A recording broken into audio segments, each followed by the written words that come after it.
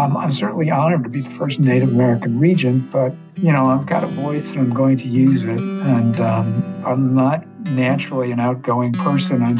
Sometimes you're in the right place at the right time, and you have to speak for people who haven't been heard.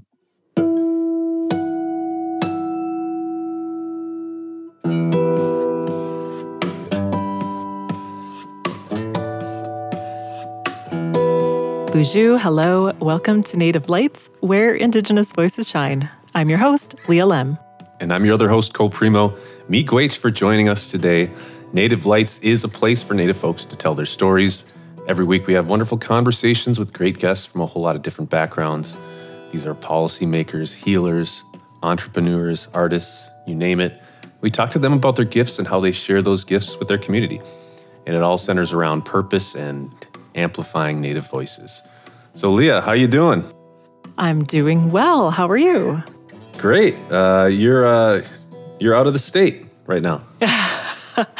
So you might hear a couple friends joining me in the background. I'm at Glacier National Park, and there's plenty of wildlife that also want to make themselves known. So these nice, lovely big birds, I think maybe ravens, crows, may want to join in from time to time. I found a spot at the resort that has internet, so I knew I didn't want to miss our chat today, so I'm trying to make sure to be here, but I'm also joined by others. That's great. I mean, I'm glad that you found a place and a little bit of time to take the interview out in Montana there. It's great. Ooh, yeah, you betcha. Oh, yeah.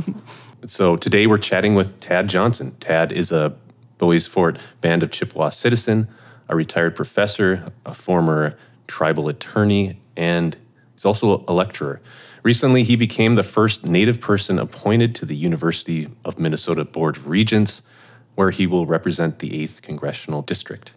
He is also currently a senior advisor on government affairs for the Mille Lacs Band of Ojibwe, and he's got a lot of things going on. It's quite clear that he's very knowledgeable, and I can't wait to talk with him about it. Before we get started, I just want to make sure that we mention what the Board of Regents is at the University of Minnesota. So when the University of Minnesota was founded, the Board of Regents was created as the governing body or the governing board. And then from the U of M website, the Regents site, it says that Regents articulate a vision for the university and work to ensure the University of Minnesota fulfills its mission of education, research, and outreach for the benefit of the people of Minnesota, the nation, and the world. That's a big job. So it's really nice to have some really strong Native representation on the Board of Regents. Crows agree. Yeah. All right, and Tad Johnson is here. Bonjour, Tad. I'm Tad Johnson. I'm in Duluth, Minnesota, which is where I grew up and have my home. I'm a member of the Bois Forte Band of Chippewa, part of the Minnesota Chippewa tribe, and I'm happy to be here. We always like to ask, how are you doing? How's your family doing during this, stage of the pandemic, the year 2022? How are you doing? We're all doing okay. Actually, we've all gotten vaccinated. We all had a weird malady during the winter that home testing didn't showed we didn't have COVID. Later on, my doctor said, well, you might have. So anyway, she said, you actually have to be checked out in a clinic. And we never were. So we had all the symptoms that are classic. At least, so I brought home, that was my fault because I was out recruiting at that point for the 2 graduate programs I used to direct at UMD on a Master of Tribal Administration and Governance and a Master of Tribal Resource and Environmental Stewardship, which are still programs at UMD I highly recommend. But I went to an indoor powwow at Fond du Lac, and then I went to Bemidji. I went to Red Lake and Leech Lake and was trying to recruit students. And anyway, that was my downfall. At some point during that week, I got infected or I really got a bad case of the flu. So either way, we all got sick, so, except my youngest kid. What's at the top of your mind right now? This is really rudimentary, but I'm learning to become a regent. So, which is causing me to relearn a lot of things. So I'm a professor who's has to take classes from individuals right now. So, and I'm trying to be a good student so that there's a great turnabout. Before we get into that, I was curious, you retired right before that appointment. Could you talk about your lengthy retirement? I'm being sarcastic. It was like, 10 days or something like that? Yeah. Well, I had let it be known to the gentleman who had the position before that I might be interested in attempting to run for it at some point. And usually what you do is you go through a committee process first, and then both the House, it's one of the few things both the House and the Senate vote on. When the legislature's out of session, the governor appoints. And so David McMillan stepped down, and I got wind of that. And so I kind of called and said, what are the ropes? I called a few friends. One had been a regent. A couple of them, understood the rules and said, we're going to have to cut all your ties with the U of M. And I was going to retire on June 20th anyway, from my job as Senior Director of American and Indian Tribal Nation Relations, and go back to UMD. I was going to go back part-time, doing 25%, directing the two graduate programs that I helped create. And I'll live a fairly calm, sedate life. And then that came up right around the time. It was a week before I was going to retire from my position with Karen Diver was technically my boss, and Joan Gable was her boss. So it was a nice job. But when Karen got there, I was about to turn 65 this last summer, which I've already passed. And so I thought, well, I could just go back to being a lawyer and try for this regent position. So I let Governor Walz know that I was interested in it, sent my resume, and a lot of the Minnesota tribes weighed in on my behalf. And I got to know all of them quite well because I've been in Indian affairs for 35 years. So I've worked for Mille Lacs off and on since 1987, and actually was on the hiring committee for Melanie Benjamin. So when she was attempting to be commissioner of administration back in the late 80s. So we've been friends for a long time. So she called the governor, and just totally by coincidence, he was on the reservation like a month or two before all this happened. And she grabbed me and she grabbed him, and she said, Governor, I want him to be the next regent you appoint. And the president of the Minnesota Chippewa tribe, Kathy Chavers, weighed in, and the mayor of Duluth called some of the Duluth legislators. And so I had the head of the Minnesota Indian Affairs Council, Robert Larson, called in. I called and asked for support from the union at UMD, and they were behind me. And then Education Minnesota, I guess, called in. I don't know all the governor, but he called Melanie Benjamin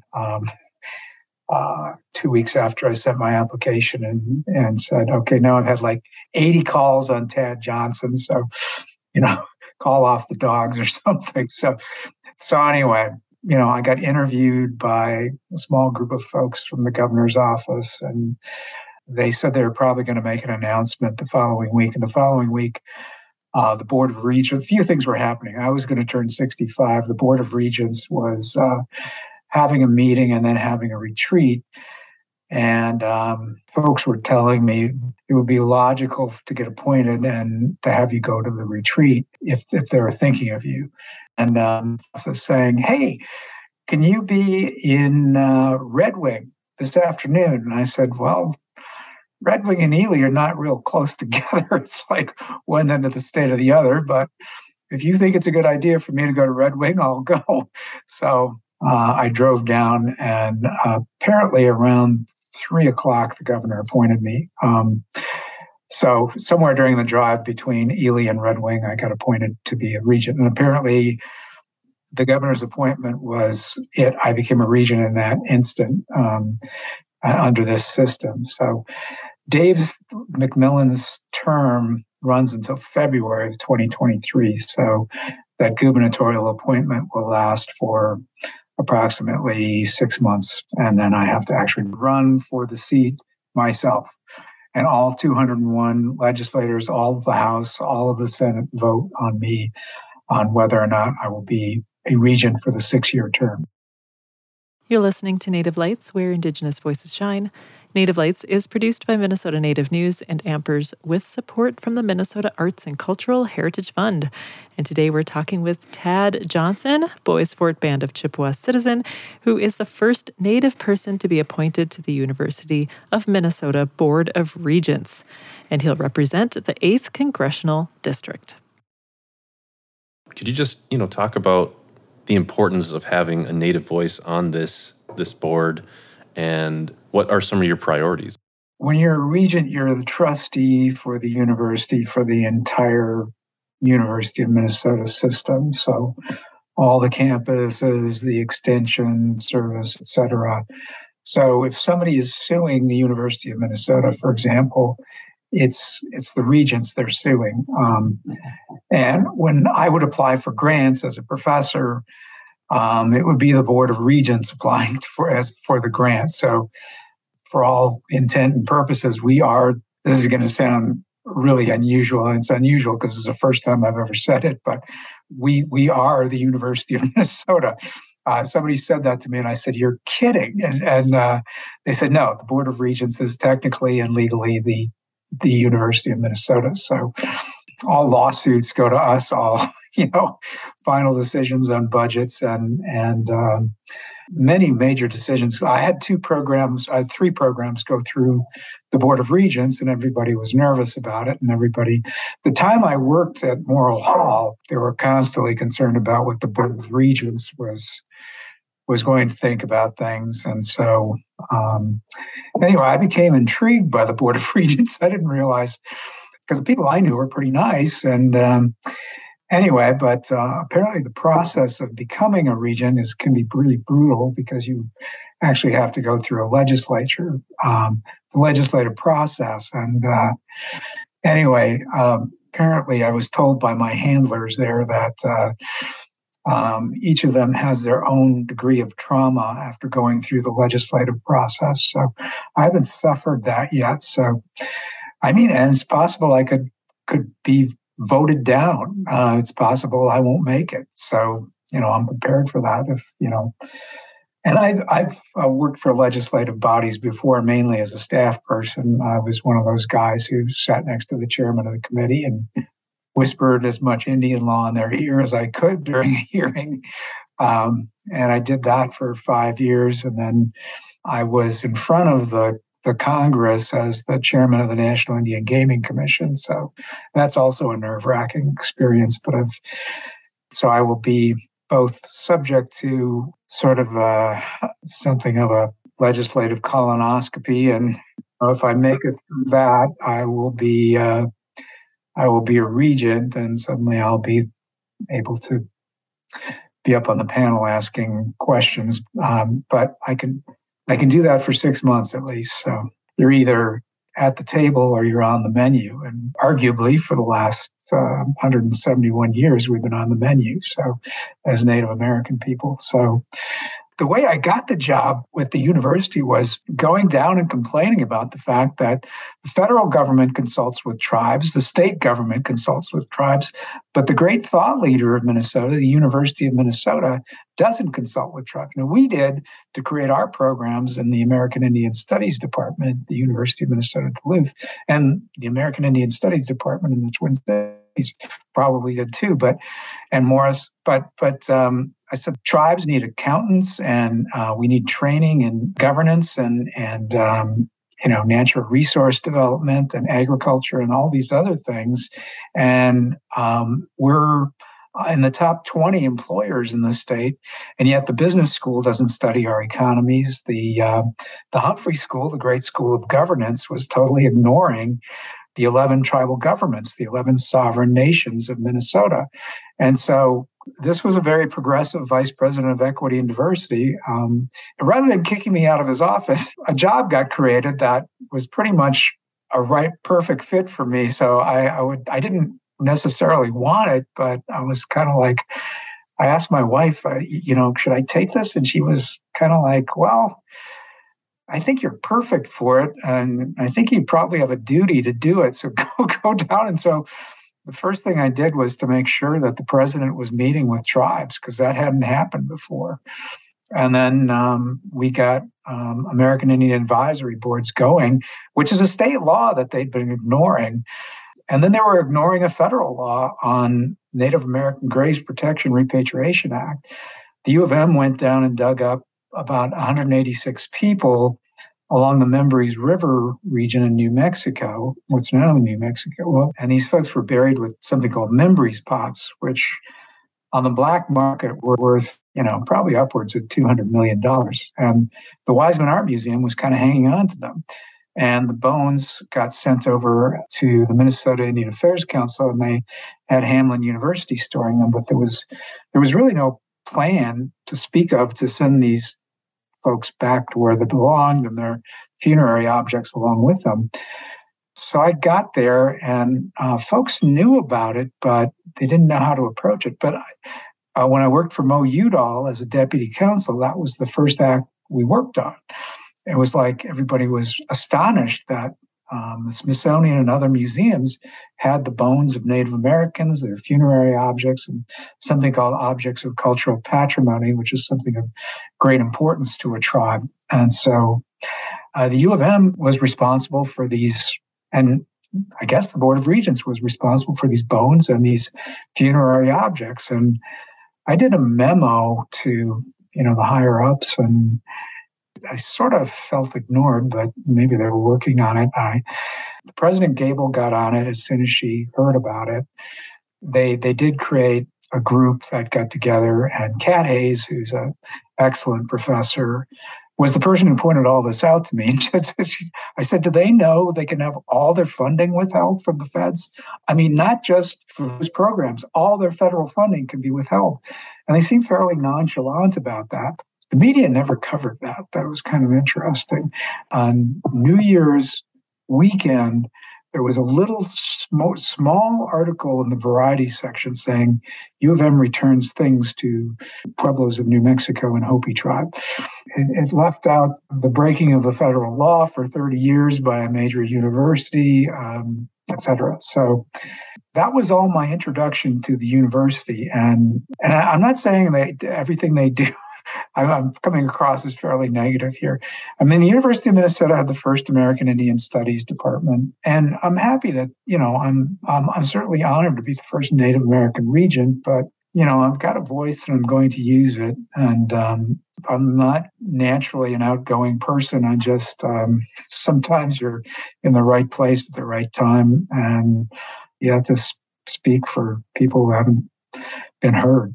And I had to do that as a lawyer. I mean, I hated making public presentations. I hated being in law school and getting called on. And anyway, but I ended up realizing that I have to do public speaking in order to, to speak for all these other folks that are not talking. So that's the way it is. You're listening to Native Lights, where Indigenous voices shine. Native Lights is produced by Minnesota Native News and Ampers with support from the Minnesota Arts and Cultural Heritage Fund. Today we're talking with Tad Johnson, a Bois Forte Band of Chippewa citizen who is the first Native person to be appointed to the University of Minnesota Board of Regents, where he will represent the 8th Congressional District. When you talk about your new position as regent, regents articulate a vision for the university. And are there specifics when it comes to relationships with tribes and Native people? And is there that reciprocity? So the university benefits and Native people benefit. Do you see that happening? So that is kind of what I devoted my post-tribal attorney career to, was trying to see how the university could work with tribes.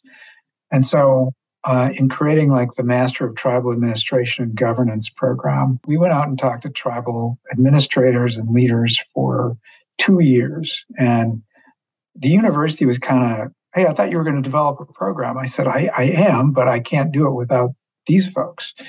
And so what came to the top of their list was HR issues, whether they were answering phones or they were the tribal leader. They all said, well, every HR problem lands on my desk.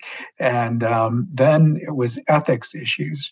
And it seemed like, they felt like a lot of folks on the tribal council or their boss had ethics issues. And so anyway, they also wanted federal Indian law, principles of tribal sovereignty, tribal finance, accounting, and budgets. And so we rolled that all into a program that was palatable.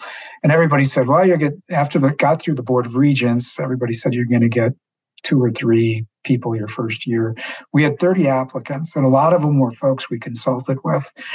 And so when that became a success, we just graduated cohort 10. So I got to hood cohort 10. There were a few cohorts I missed because of COVID. But anyway, I learned that talking to tribes and Native American folks help create better programs at UMD. So then the Fond du Lac came to me and said, what about developing one for natural resources? So we did the same method. We talked with tribes for 3 years. And then I went down to talk with the Board of Regents about the American Indian Advisory Boards. And they sent me out to talk with tribes about that. And what the tribes said was, yeah, of course there should be American Indian Advisory Boards, but how come we have Keith Ellison, Tim Walz, Amy Klobuchar, Tina Smith on speed dial, and our congressmen and our state representatives, but we don't know how the University of Minnesota operates. We don't know who the president is. And I said, and there's also the Board of Regents. And I said, what's that? And I said, those are the people the president reports to. And they said, why aren't we dealing with them? So I brought that back, and I got absolutely nowhere with the Kaler administration. But when President Gable came in and Michael Goh came in as Vice President of Equity and Diversity, he was the guy who said, I want you to come to work with me. And I did. And so then President Gable started meeting with the tribes, the American Indian Advisory Boards, all thanks to President Gable, got reinstated because they had existed on all the campuses before. It's just that during the previous administration, they hadn't. So it didn't take that much of a push to, the university wants to do the right thing. It's just like they needed directions. And then I pointed out that this is going to sound counterintuitive, but I said, you shouldn't have me in this position. You should have a tribal leader type, like the model was Peterson Zah at Arizona State University, being directly in the president's cabinet. And they were like, who do you mean? And I said, a Karen Diver type. In fact, I can't think of anybody better than Karen Diver. She's got a graduate degree from Harvard. She left leadership of her tribe honorably and became an advisor to the President of the United States. And as soon as she left, a university hired her. Then usually happens to great American Indian professors, University of Arizona picked her up right away. And I said, why isn't that the University of Minnesota? Why aren't we doing that? And so then President Gable and Karen met, and they really hit it off. And, they asked me, do you mind if we hire her as your boss? And I said, no. I said, I'm a tribal attorney. I'm in need of a tribal leader. So yeah, hire her, make her my boss. That'd be great. So they went through a hiring process. They interviewed a couple other folks, but Karen was such an obvious choice. So she got the job. And now that Karen, since Karen was there, I felt like, okay, it's kind of okay for me to leave now. So I was going to, and now, ironically, Karen reports to the president, and the president reports to me. So, but anyway, I think they're friends and of mine, and I want to work closely with them. And I think the president has done many great things besides getting the university through COVID, and then through all that happened after George Floyd. And I don't know, it's a moment in history in Minnesota unlike any other. We have And in America, I mean, the first Secretary of Interior, who's a Native American, is in place. The first Lieutenant Governor, the first Native American on the Minnesota Supreme Court and the Court of Appeals. It's a moment unlike any other. But my job now is to be somebody who can speak up for what happens here and in the rest of Minnesota, and make sure that the needs of working people and Native Americans and the 8th District and all Minnesotans are heard at the Board of Regents. I guess I'm just curious, if you had any final thoughts, maybe for people who want to get in, who might want to try to find their voice, but, may have to speak in front of people, may have to take an extra step. Do you have any words for them? Yeah. My mentor was a guy named Frank Ducheneau, and his nephew Wayne now operates the Native Governance Center, and I was on their board for I was one of their founding members. And I was going to go out and speak at the National Congress of American Indians. He said, "You give the legislative update this time." And I'd been with him all of 10 months or something. And I said, "Geez, I'm not good at public speaking." And he said, "Well, when it comes to legislation on the House of Representatives during the 101st Congress, who knows more than you do?" And I said, "Oh, I didn't look at it that way." He said, "You know more than they do, and your job is to share it with them. And so go do that." I'll leave you with that. Miigwech, so much for your time. And we hope to keep in touch and maybe get a little update further down the road as you get settled in, possibly. Glad to come back. Because that's not a problem. Miigwech.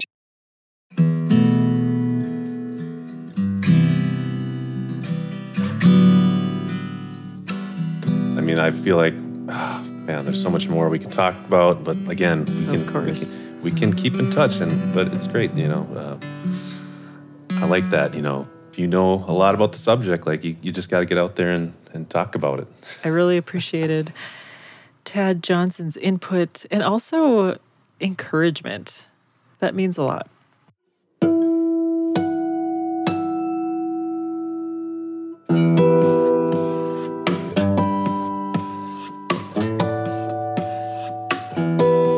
Thank you to Tad Johnson, a Bois Forte Band of Chippewa citizen who is the first Native person to be appointed to the University of Minnesota Board of Regents.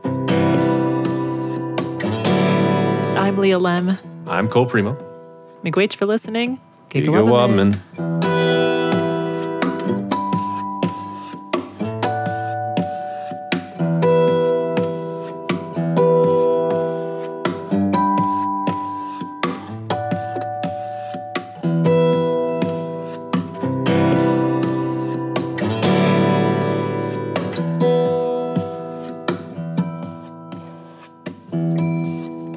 Native Lights, Where Indigenous Voices Shine, is produced by Minnesota Native News and Ampers with support from the Minnesota Arts and Cultural Heritage Fund.